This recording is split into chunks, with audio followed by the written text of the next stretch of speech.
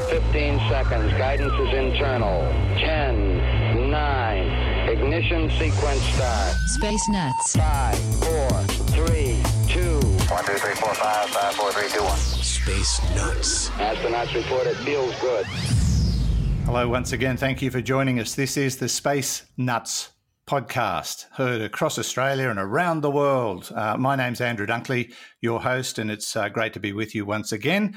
And coming up on the show today, we're going to be dedicating the entire program to audience questions. We've got questions about satellites and the Earth's shadow, the speed and age of light, the interstellar medium, the non-existent luminiferous ether, and life, as well as quantum fluctuations. We're going to cover all those topics from our audience on the program today.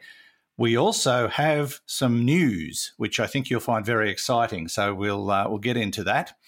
But not before I introduce the great man himself, Professor Fred Watson, astronomer at large. Hello, Fred. Hi, Andrew. I was just thinking at the start of the show, it's amazing how you remember all the right things to do and start with introducing me, and then you didn't. And I thought, he's forgotten. No, never mind. I'm here and lively and looking forward to our chat this morning. Now, you're still in lockdown, and I am expecting sometime today that I will be too, because we've officially found a case of COVID-19 Delta strain in Dubbo. So it is here. And look, I'm hardly surprised. I know a bit more than people in the public know at the moment due to my journalistic connections, but I'm not able to say anything at this point in time publicly, but I'm sure the news will come out. But yes, there is a case in town, and the source is unknown, which is even worse. So I'm expecting any time now to receive lockdown orders. So join the club. That'll mean that every member of my family is now in lockdown if we get locked down today, and it looks like it's imperative, so or imminent. So here we go again, Fred. Yeah, part of life's rich tapestry, Andrew.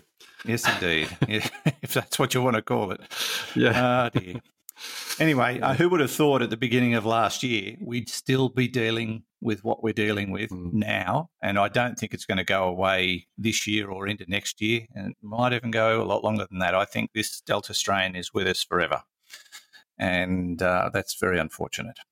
Anyway, we're here to talk about astronomy and space science and to answer questions from the audience. So without further ado, let's get our first audio question.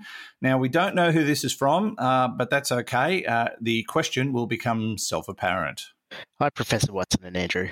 Thanks for such a great show and also answering my questions. Just to let you know, I have bought a Space Nuts sticker from your shop and plan to proudly put on the back of my car. My question today is about satellites, the Earth's shadow, and impacts on the night sky.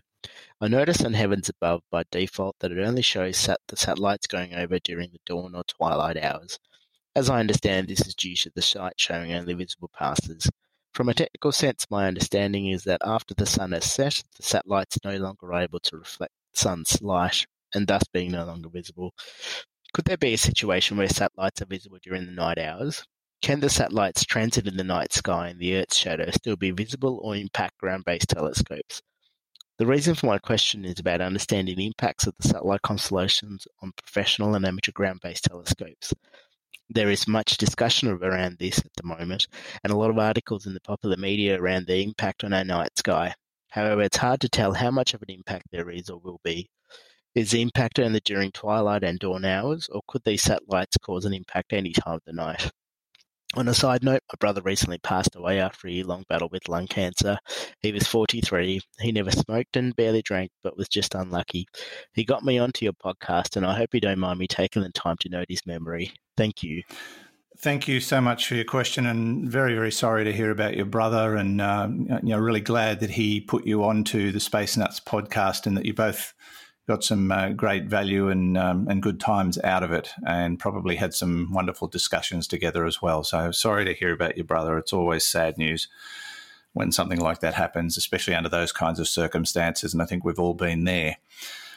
Fred, let's talk about satellites and their visibility and their interaction with telescopes and the potential fallout from that, given that so many are being launched into space, into low Earth orbit, and some of the controversy surrounding that in recent times. Where do we start with this one? Yeah, it's a multifaceted one, and it's one that concerns us a lot in the world of astronomy and space science at the moment because of the influx of these mega constellations, which we're on the brink of seeing. So there's a number of aspects to this question. Let me just start with one, because it's the slightly off-field one. The satellites we're principally talking about here in the question are what are called near-Earth objects, near-Earth satellites. Low Earth orbit satellites, ones that are relatively close to the Earth. I think low Earth orbit is defined as up to 2,000 kilometres, if I remember rightly. But of course, there is another family of spacecraft at 36,000 kilometres, and they are the geostationary and geosynchronous satellites, which we rely on for communications. Now, they are so far away that most of the time they are outside the Earth's shadow. They're not within the Earth's shadow. They do pass through the Earth's shadow from time to time, but most of the time, most of them are outside the Earth's shadow. And that means that technically they are visible outside twilight. Now, against that is the fact that they're at 36,000 kilometres. They're shining by reflected light from the sun. They're small objects. So generally speaking, they are very faint. And I remember an experiment we did at the UK Schmidt telescope decades ago, where we actually photographed some of them, and they were like very faint stars. You know, they were on the limits of detectability with that telescope. That's a 1.2 meter telescope. So generally speaking, you don't see them. However, some of them have these flat panel antennas on them, and so occasionally you will get what are called specular reflections from the sun. In other words, the sun hits one of these panels at exactly the right angle to send the beam back to Earth. And once in a while, you see flashes from geostationary satellites well outside the twilight zones. In other words, any time during the night.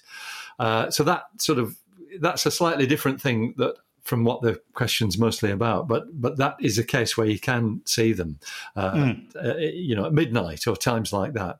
But generally speaking, it is true that excuse me, to the naked eye, the only time we see satellites is within about an hour or so. It depends on latitude, so it's not definitive, but within an hour or so at mid-latitudes of either an hour or so of sunset or an hour or so of sunrise. It's a bit longer sometimes, up to 2 hours perhaps. Yeah. Outside those times, the satellites are dark. They're not illuminated by the sun, and they're essentially invisible. Although for professional telescopes, of course, they might occasionally blot out the light of an object, but they don't leave a trace. They don't leave a trail on the image because they are dark. So the effect is really very minor. Outside against that, once again, another aspect of this that's not necessarily obvious. As far as radio astronomers are concerned, these things are live all the time because they're broadcasting radio signals. Depends on frequency bands and things of that sort. But none of that applies in the radio spectrum. They're live all the time, and indeed they actually have the capability of reflecting terrestrial radio signals back to Earth. So that's one of the worries with the square kilometre array, that radio broadcasts from Perth and Geraldton might be reflected back to Earth by satellites passing overhead. That's why things like the Heavens Above site only show when these things are occurring during twilight hours, because that's when they're visible. Just one footnote is that SpaceX has been trialing what they call their VisarSats, and these are basically dark screens that actually block the light from the sun from landing on the spacecraft in order to reduce their visibility. Now, the target that SpaceX has is to push the visibility of their satellites in twilight down below the naked eye threshold, so that we're not seeing a night sky with literally hundreds of satellites going past at any time. That we haven't seen any firm reports on the outcome of that, but the discussion is ongoing, and it's part of certainly SpaceX. They are keen to try and work with the astronomical community to mitigate the effects of their mega constellations, but there's a limit to how much can be done, basically. The problem is the constellations themselves. There's so many of them. So an interesting question, and I hope that explains what's going on. Yeah, I hope so too. But I remember as a kid often going out on the back patio at my grandparents' place and just lying down just after sunset and watching for satellites. Now, there weren't that many of them back then compared to today, but we used to get really excited when we saw this little speck of light just darting across the sky. And, we'd see other things as well. But it was a pretty exciting thing as a kid, and of course now they're a dime a dozen, aren't they? They're just so many up there. Yeah, if you're looking at the night sky after twilight, there's a good chance you'll see one, or before sunrise. Yeah, it's. And of course, now you can track them on the internet, so you know where and when to look for things. And of course, the International Space Station. There's a website dedicated to where it is, and so you can easily pinpoint its location and go outside and take a peek, which I've done once or twice. But it's so much easier now. And back in the day, you just sort of wonder what that was. Wonder which one that was. No idea. But is it going to get worse, Fred? Is that likely? Yep. In a word. Absolutely. We've got the potential for there being 100,000 satellites in low Earth orbit. That's the number of mega constellations that are being proposed. So it's going to get worse. Yeah, reminds me of a bad sci-fi film. Okay, there we go. And thank you again for your question. Let's move on. And this one comes from North California. Hello, Andrew and Dr. Fred Watson. Ralph in Northern California again. I posed a question recently about the speed of light, and it probably got buried in your multitude of questions. That one was, can photons ever go slower than the famous speed of light? With gravity lensing and other ways of bending light, I would think that at some point they might go a little bit slower. The second question is, how do we measure the age of light? If we say it's 2-point-something million light years from Andromeda to reach us, how do we know that? How do you guys figure that out? For that matter, how do we know it takes 9 minutes for light from our own star to reach our planet? I've always wondered about that. Anyway, great show. Always keep it up. Thank you, guys, and rock on. Thank you, Ralph. Lovely to hear from you again. How do we measure the age of light? How do we know it takes that long for it to reach us? I'm thinking it's the thumb test. You just lick your thumb and put your finger up in the air and go, it's 8.5 minutes to get from the sun to the surface of the Earth. It's probably more scientific than that, is it, Fred? A little bit, yeah. Let me start with, though, the first bit of Ralph's question about whether photons can go slower. And, of course, the answer is yes, they can, because as soon as light comes out of a vacuum and into another medium, whether it's air or glass or water, it slows down. And that's why we get the phenomenon of refraction. It's that slowing down of light in these media that does the slowdown. So photons can indeed go slower than light. And there are some experiments, which I confess I don't fully understand how they do it, but there are some media that light can pass through. And when you do certain things to it, you can actually stop the photons and then let them go again. And that's a pretty amazing thing to be able to do. It happens in physics labs, a number of experiments that have succeeded in doing that. But, in the normal natural world, we see light being slowed down all the time. So that the speed of light being immutable is the speed of light in a vacuum. And that's the one that sets the speed limit. Nothing can go above the speed of light in a complete vacuum. And then the second part of the question, unless you've got a comment there, Andrew, I heard you draw a breath. Yeah, that's all I was doing, taking a breath. Well, don't do it. Well, I suppose the second part of his question is about the age of light and how we determine. Yes, that's right. Because the funny, we have discussed how light is produced and how long it takes for a photon to actually get out of its parent star, and that's. Light is old before it actually leaves. Leaves the star itself, in the tune of tens of thousands of years, or is it more? It's a massive number. It's the best estimate is 170,000 years. This is for the sun, but some scientists think it could be up to 1 million years. It's because that's a slightly different process, though, Andrew. What's happening there is, the nuclear reactions at the center of the sun are producing photons, which are actually gamma rays. They're very high energy light, and those photons are, as soon as they're emitted, they immediately run into another atomic nucleus, and they interact with that and get re-emitted, and that process continues all the way up to the surface of the sun, with slightly less energy being released every time. And so when they leave the surface of the sun to take their 8-minute, 20-second journey to Earth, that means they're visible light. So that's a different process. That's because it's a different photon that comes to us from the surface of the sun than the one that was created in the center. It's basically they interact with the atoms around them. But Ralph's question is a really good one, and it goes to the heart of how we measure distances in astronomy. And it's not by timing the age of light. That is a construct that we build after we know how far something is away. For example, the distance to the sun was first measured by measuring the parallax of actually the planet Venus. It's why 17th and 18th century astronomers went off chasing transits of the planet Venus across the sun's disk, which only happen rarely.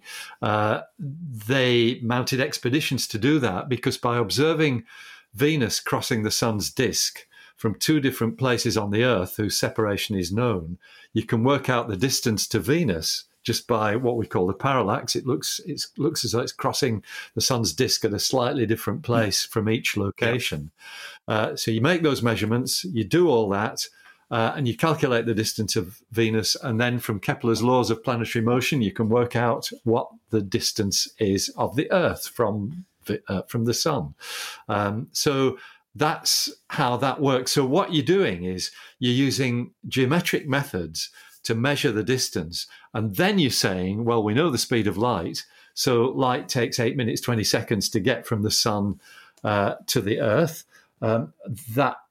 That's how we know that light is 8 minutes, 20 seconds old. It's not a phenomenon that is measurable by the light itself.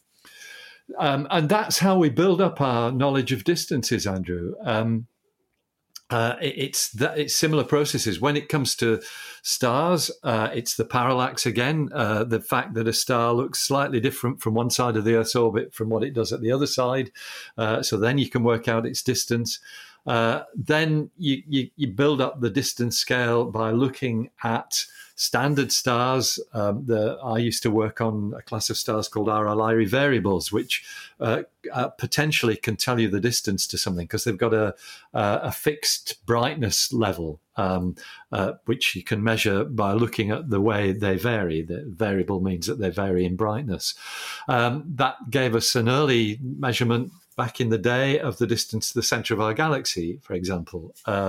Then you look at other sorts of variable stars, something called Cepheid variables, which are rather brighter. And it was when Edwin Hubble measured those in the Andromeda galaxy that he was able to work out the colossal distance of the Andromeda galaxy, which we now know, as Ralph says, is about 2-point-something million light years. But it's because of all these intermediate steps that you can work out how long the light has been traveling. And on the largest scales, we use redshift. We use the fact that the universe is expanding, and that expansion reddens the light because the light waves are stretched, and we can calibrate that expansion by the Hubble law, or I think it's now called the Hubble-Lemaitre law because of Georges Lemaitre, who was the Belgian priest who figured all this stuff out alongside Hubble. That lets you work out the distance to these very distant objects. So in that sense, we are, that there is a property of the light that's telling you that it's aged, and that is that its wavelength has got longer. It's been reddened because of the expansion of the universe.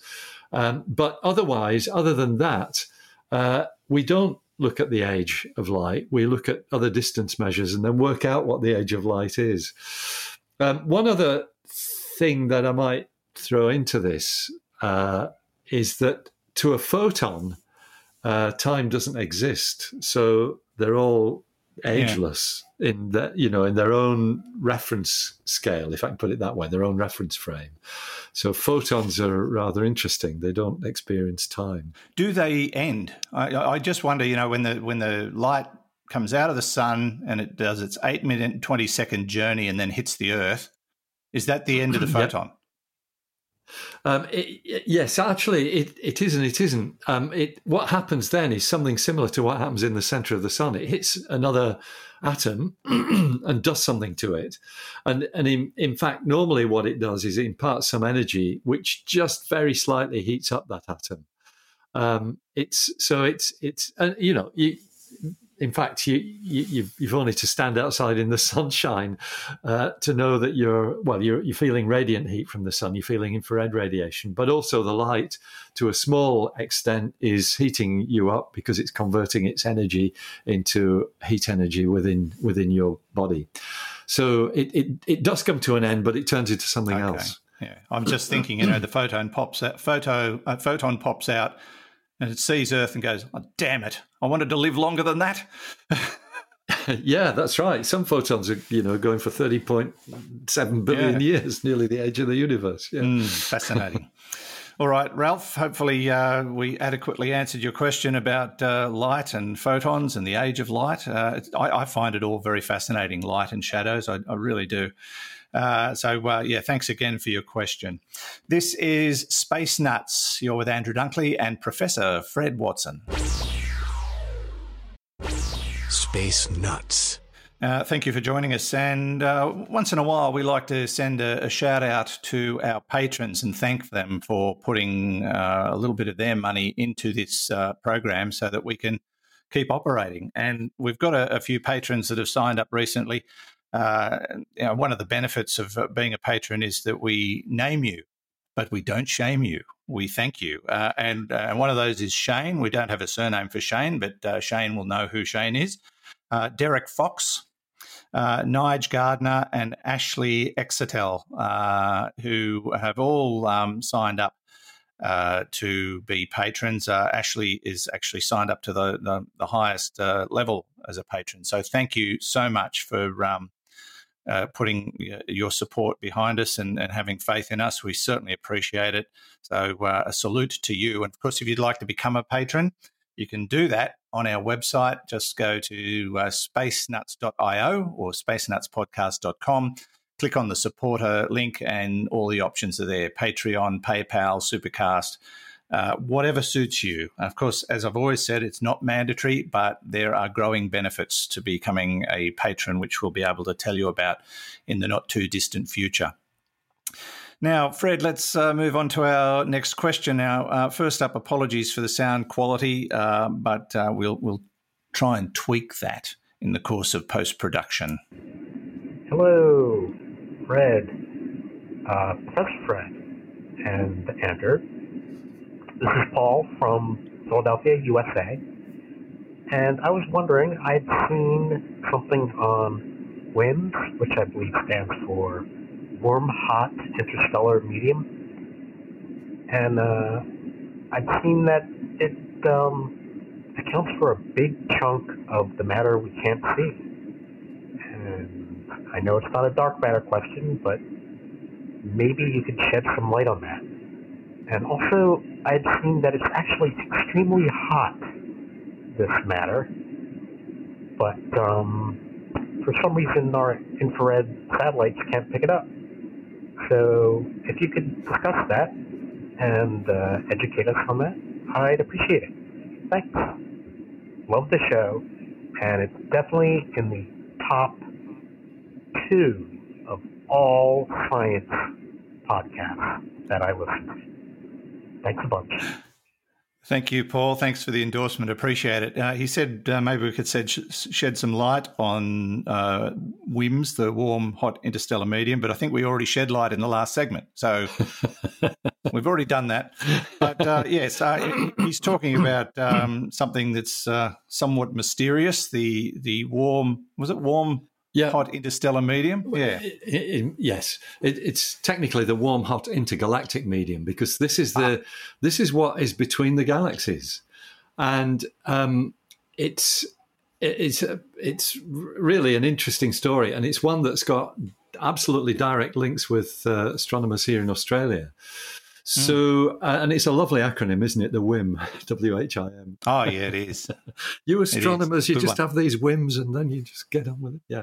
Anyway, so what is it? It's something that is predicted by cosmological models. When you look at the way matter behaves. I'm talking now about on the largest possible scales. We know that the Big Bang generated hydrogen and helium and this stuff called dark matter. And it's not dark matter we're talking about, exactly as the question said. This is real matter. What we in the trade call baryonic matter. Baryons are normal matter. It's atomic nuclei and, just normal stuff. So you're made of baryons, Andrew. You should be called Barry, really, shouldn't you? Anyway. Yeah, well, we all should be. Yeah, we should, yeah. Hello, Barry. So this is normal matter that's predicted to exist within the galaxies, but in the space between the galaxies. But the mystery has always been how much of it is there. And people they've looked at the theories for the way the universe was created, the origin of the universe, the Big Bang, and how it behaved after that. And they've worked out that we don't see enough of these baryons. In other words, the amount of normal matter that we see, and it's mostly hydrogen, is not enough to satisfy the kind of equations that relate to the formation of the universe. There's something missing in our understanding, and it's actually usually sometimes called the missing matter problem, but that tends to stray into territory that is occupied by dark matter, which is something completely different. So it's better calling it the missing baryon problem, not the missing Barry problem. That's a different one altogether. The missing Barry. No, he emailed me yesterday. Did he? Good. Yeah. Should be a series of books called "Where's Barry?" Shouldn't there? That would do it. Yeah. So it's called the missing baryon problem, and there was a really what you might call a pivotal paper that came out last year, which was produced by principally Australian astronomers using the Square Kilometre Array Pathfinder, ASCAP, and our facilities that we have access to in northern Chile, the ESO telescopes, European Southern Observatory. A number of my friends and colleagues were involved with that work, a really important paper which actually won an award. Actually, I beg your pardon, I'm mixing up two papers there. This one didn't win an award. It was just wasn't good enough. Well, it might still do, actually, because it's an important paper. There's a poignant side to it, though, because the lead author, Jean-Pierre, I think his first name was, we'll all call him JP, Marchant, he was a young bloke. He's in his 30s or 40s. He died 2 weeks after that paper was published. It was a shock to everybody. I think he had a heart attack. Really, really tragic. Wow. Yeah. But remarkable work and remarkable piece of astronomy. So what that process did, what this discovery did, and it was all to do, by the way, with fast radio bursts. It allowed the light from fast radio bursts, the radio signals passing through the universe, to essentially be a tracer of what's in the intergalactic space. And sure enough, they found that there was really strong evidence for this WIM, the warm, hot intergalactic medium, at a level of maybe 1 to 10 particles per cubic meter. So it is highly rarefied. But it's hot. And when you're looking at really rarefied media like that, hot has a slightly different connotation. It just means the atoms are moving very quickly, or the particles, the subatomic particles. It doesn't mean that you could, hold out your hands and feel the heat of it. The temperature is up to 10 million degrees. It's somewhere between 100,000 and 10 million degrees. But that is, for something that's so rarefied, all that's telling you is that the individual particles are very energetic. They're moving very fast. And it's the fact that this is such a rarefied medium that explains the other part of the question. Why don't we see this in infrared? It's something that's emitting heat, so why don't we see it in the infrared? It's because it is so rarefied. There's so little of it that you don't detect it by normal infrared detectors.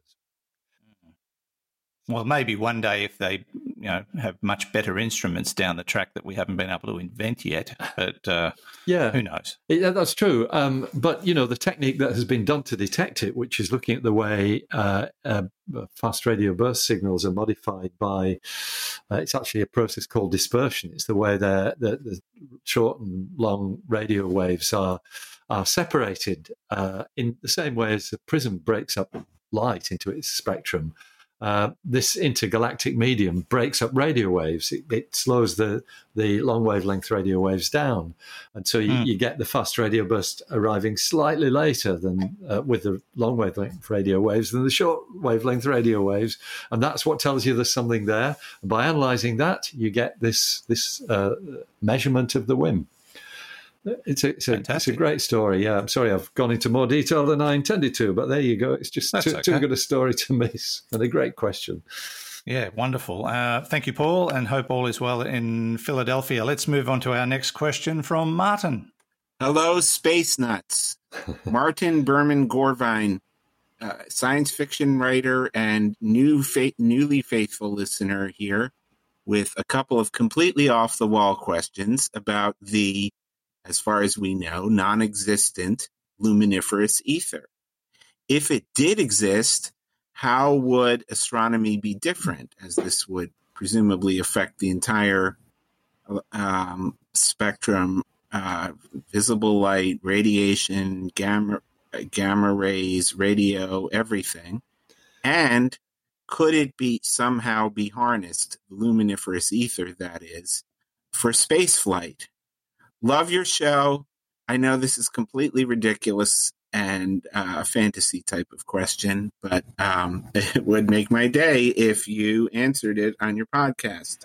Thanks, folks. Lovely to hear from you, Martin. Lovely to hear from a sci-fi writer. And why not ask us a question that's completely ridiculous? I mean, that's what science fiction is all about sometimes, isn't it? Just to take someone on a wild ride. Why not do it on our program?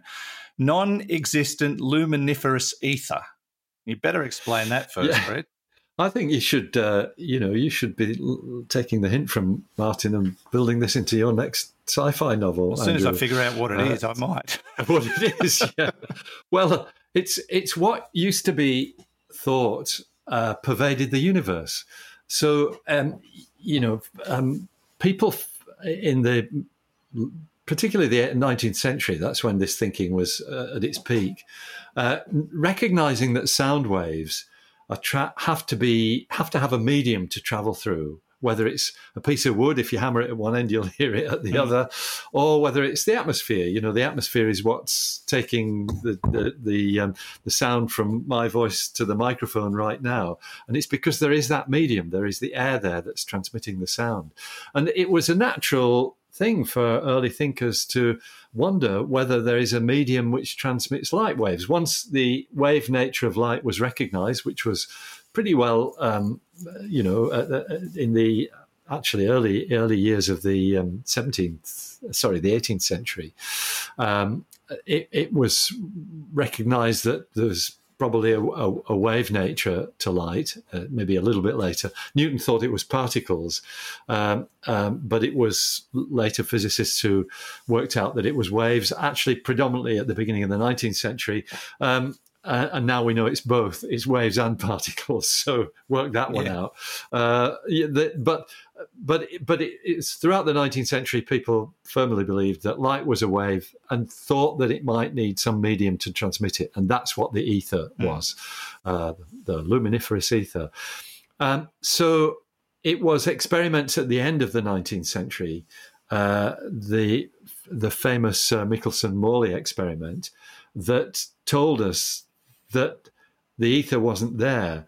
So if you imagine a stationary medium that's transmitting light, the Earth is moving through that medium. If you measured the speed of light in the direction in which the Earth is moving, and then measure it in the opposite direction, they should be different, because we know the Earth's motion is 30 kilometers per second. That's been known since we knew the distance to the sun. So that suggested that there should be a difference in the velocity of light. And it was found by many, many repeated versions of the Michelson-Morley experiment that it's not. It's the same no matter what direction you're moving in, no matter what what speed its source is moving at. And that was why the ether was basically discarded as a theory. What came next is really important, because it was on that basis that the whole construct of relativity came about. It's the fact that light travels at a constant speed in a vacuum, and it doesn't need an ether, that allows you to, first of all, work out the special theory of relativity, which says that, okay, light's a constant, therefore time and space must warp, and we know that happens. And then lead on to general relativity. So it was an absolutely pivotal discovery, the constant speed of light. So turning now to Martin's question, had that not been the case, if the ether was real, it would certainly have produced a very different view of the universe. Relativity wouldn't exist, as our modern understanding of the theory of relativity wouldn't exist. And so when you think of all the things that come out of relativity, and in particular general relativity with black holes and neutron stars and gravitational lensing, all of that stuff, I think I'm right in saying would have been dismantled by the presence of an ether. We might not have had black holes. I'm not sure whether I'm making too strong a leap of deduction there, but it certainly would have scuppered special relativity, the idea of objects moving quickly through space, and it would have. This is important, actually, thinking about it. It would have removed the speed of light as the ultimate speed limit in the universe. So there you go. That's how you do it. That's how you, in science fiction, travel faster than light, because you you introduce the ether. All right. I'll save that one up. Like that, save that one up. Yeah. Interesting. All right. Oh, very nice question. Nice question. Wonderful. Thank you, Martin. Lovely to hear from you. And please send me a list of your titles. I'd love to look them up. I might have written a few science fiction books, but I was motivated to do that by reading them. So, I'd love to see your work. I'm sure it's far, far superior to anything I've ever done. But thank you for your question. Greatly appreciated.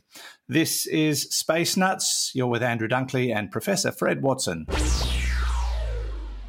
Okay, we checked all 4 systems and keying with a go. Space Nuts. I've got some exciting news, Fred. Remember a few episodes back, young Ashley sent us some questions, about 500 of them, I think.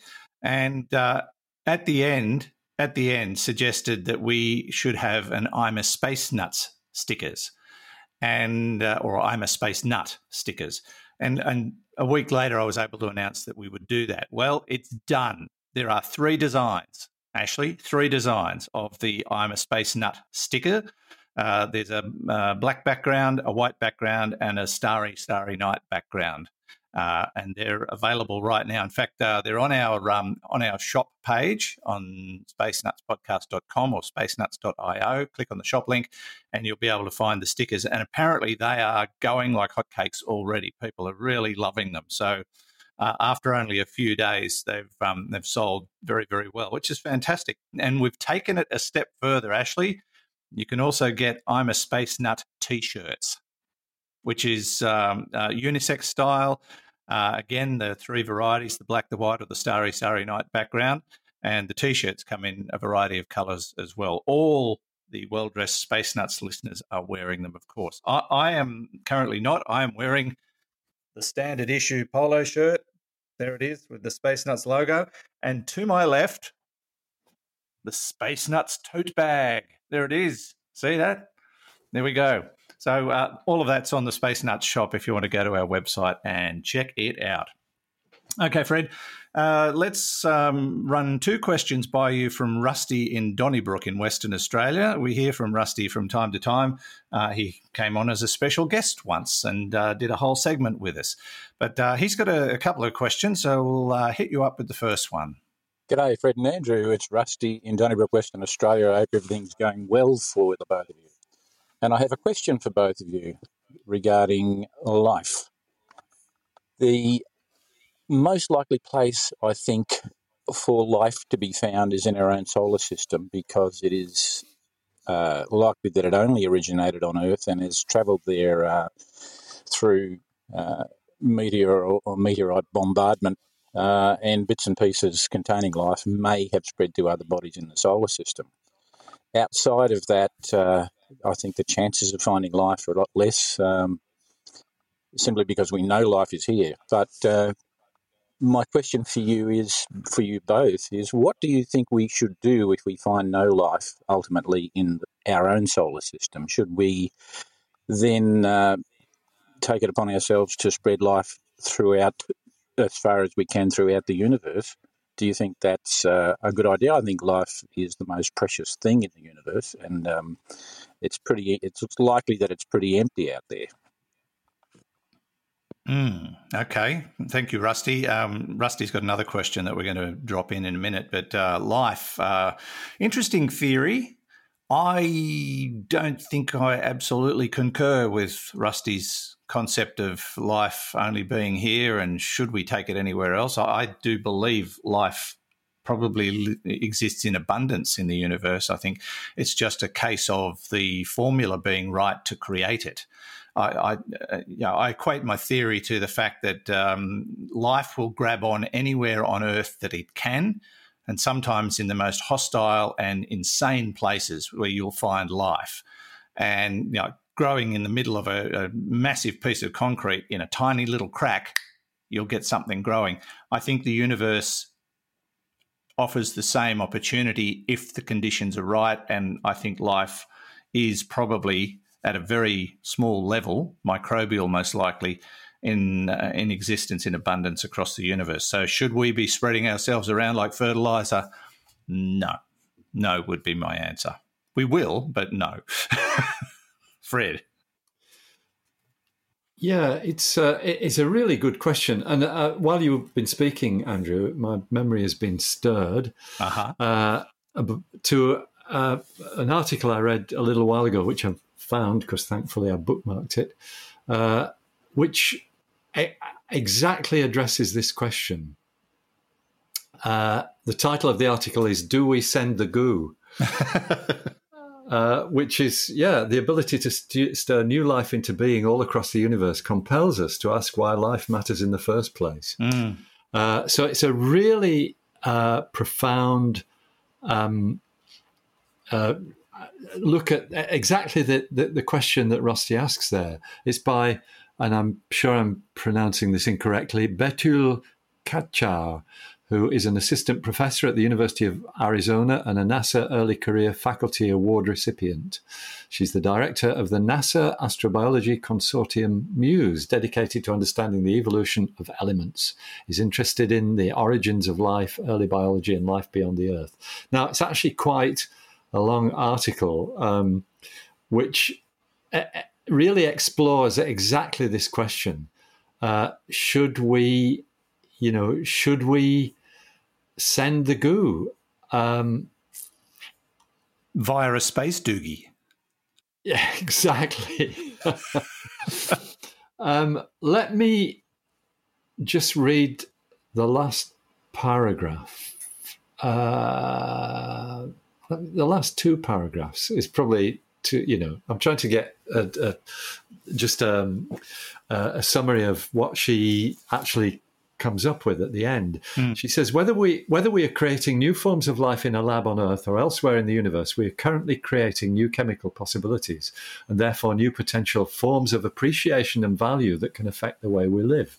The technological possibilities of applied prebiotic chemistry are only now beginning to be resolved. We can imagine using chemical reactions to perform computational processes much more efficiently than silicon chips. We can imagine self-organizing organic chemical systems, engineering solutions to pressing environmental problems. We can imagine hybrid systems composed of Earth life and prebiotic chemical systems greatly expanding and stabilizing human exploration of the solar system. The origins and evolution of Earth life have always been proximal to these anxieties in human culture, and the additional capability of selectively instigating new forms of life has an equal potential to alter our perceptions of self. We experimented wantonly and without much regard for consequences on Earth itself. You can say that again. Yeah. The real tension moving forward derives from our own uncertainty about who we are now, who we wish to become in the future, and what we might unknowingly risk becoming in the process. We need to take a more educated approach in the future, both here on Earth and anywhere else in the universe that we go or send the goo. Yeah. So it's a very thoughtful article. It's on the Aeon Essays website. Aeon is A-E-I-O-N. So I point Rusty to that. Look, you've got that's clearly a cautious approach to exactly this question. Elon Musk's approach is exactly the opposite. It is. It's totally gung-ho. Let's get out there. Let's get to Mars. Let's pollute make Mars Martian with babies. Humans. Yeah, all of that. That's right. Then go from there to the rest of the solar system and eventually the rest of the universe. It really, the thing that it hinges on is how important life is. And I have to say I struggle with this question. One of the things that I take an opposite view to yours, Andrew, that whilst there might be microbial life all around the universe, intelligent life might be so incredibly rare that we could be it. And I don't disagree with that. I'm suggesting that life being rife would be a microbial level life. That's right. So that then, that it's an almost mind-boggling question. You've got this universe, this incredible construct, 13.8 billion years old. Don't really know how it came into existence, and we are the only species that can think about it, because we're a freak in a sense. We're a byproduct of a universe that normally just produces inanimate things, maybe apart from a few microbes. But we are freakish in the sense that we can understand it and perceive it, and that seems to me to place enormous responsibility on our shoulders, not necessarily to colonize the universe, but at least to preserve the understanding.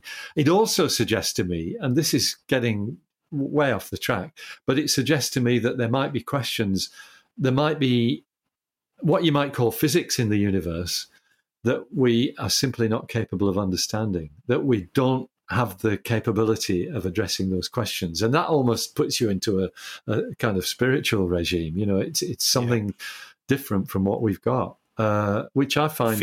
A fifth or sixth or seventh dimension. Yeah, that sort of thing. That's right. Yeah. Although the fifth dimension we know exists because I love their music. It's just fabulous. Yeah. Quite so. And you've written about it as well. That's true too. Yes. All right. Now, Rusty has another question, and again, apologies for the quality of the sound, but we'll try and ramp that up in post-production as well. G'day, Fred and Andrew. It's Rusty in Donnybrook, Western Australia. I'm still really enjoying your stimulating show. Thank you so much for it. In the world of quantum fluctuations, some virtual pairs are said to get into an energy state that almost achieves reality, and some only exist for a much shorter time and don't get anywhere near reality. And I'm wondering if a strong enough magnetic field will coax the ones that almost achieve reality out of the virtual state into the real universe. And if so, what some of the implications of that would be, they would have to be charged particles and most likely fermions. So you'd have a positron and an electron, for example. And they could then be routed by magnetism into a combustion chamber, or on the other hand, this process may already exist in stars where you have very strong magnetic fields, and they once were in real space for a low energy cost could then recombine and may contribute to the output of stars. So implications there as well. What do you think, Fred? Cheers, mate. Keep up the great work, you two. Bye. Thanks, Rusty. Well, I'm glad he threw that one at you. I don't know the answer to that, Andrew. I mean, we're talking about the creation of virtual pairs. I guess the place where there is some, it's not really experimental evidence, it's still only theoretical evidence, but actually seems to work quite well because it's been tested by analogues. The place where that really turns into reality as distinct from something virtual is on the event horizon of a black hole, where you get a virtual pair of particles come into existence. One side gets trapped on one side of the event horizon. One particle gets trapped on one side of the event horizon. The other particle gets trapped on the other.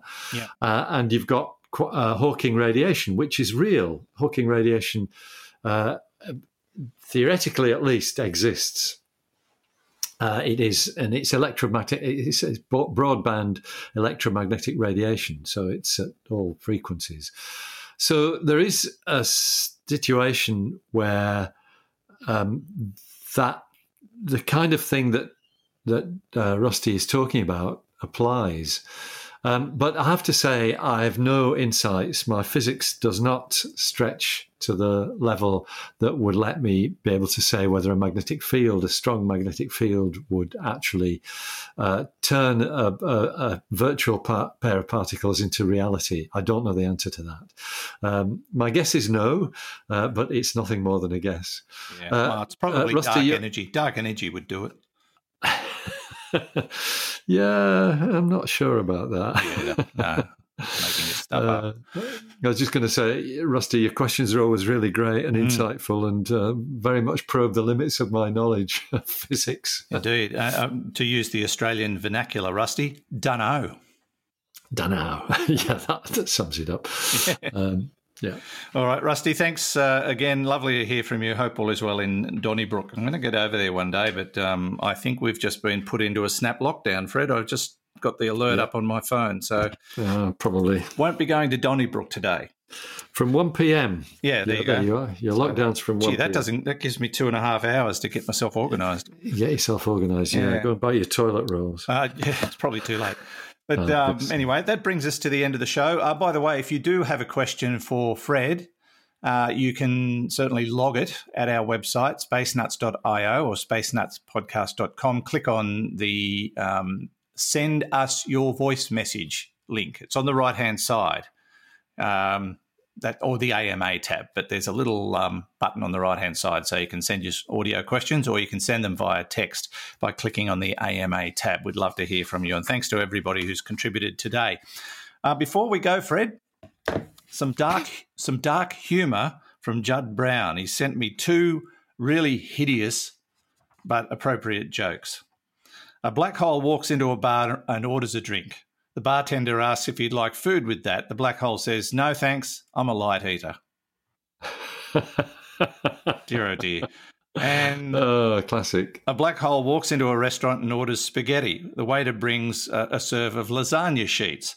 The black hole says, "This isn't what I ordered." The waiter said, "I figure you could spaghettify it yourself." I thought that might be coming. That's a great one. Yeah, that's a really good one. Yeah, thank you, Judd. Judd contacts us from time to time, and I know he's got a wicked sense of humour, but I like those. They're very good. Yeah, brilliant. Fred, as always, thank you so much. Nice to talk to you. We'll catch you again in the next episode. Sounds great, Andrew. All the best to you too. See you soon. Professor Fred Watson, astronomer at large, part of the team here. Thanks again to Hugh in the studio, who's doing nothing, but he tells us he does a lot, but really, I'm not so sure. And from me, Andrew Dunkley, thanks again for joining us on Space Nuts. We'll catch you in the next episode. Bye-bye.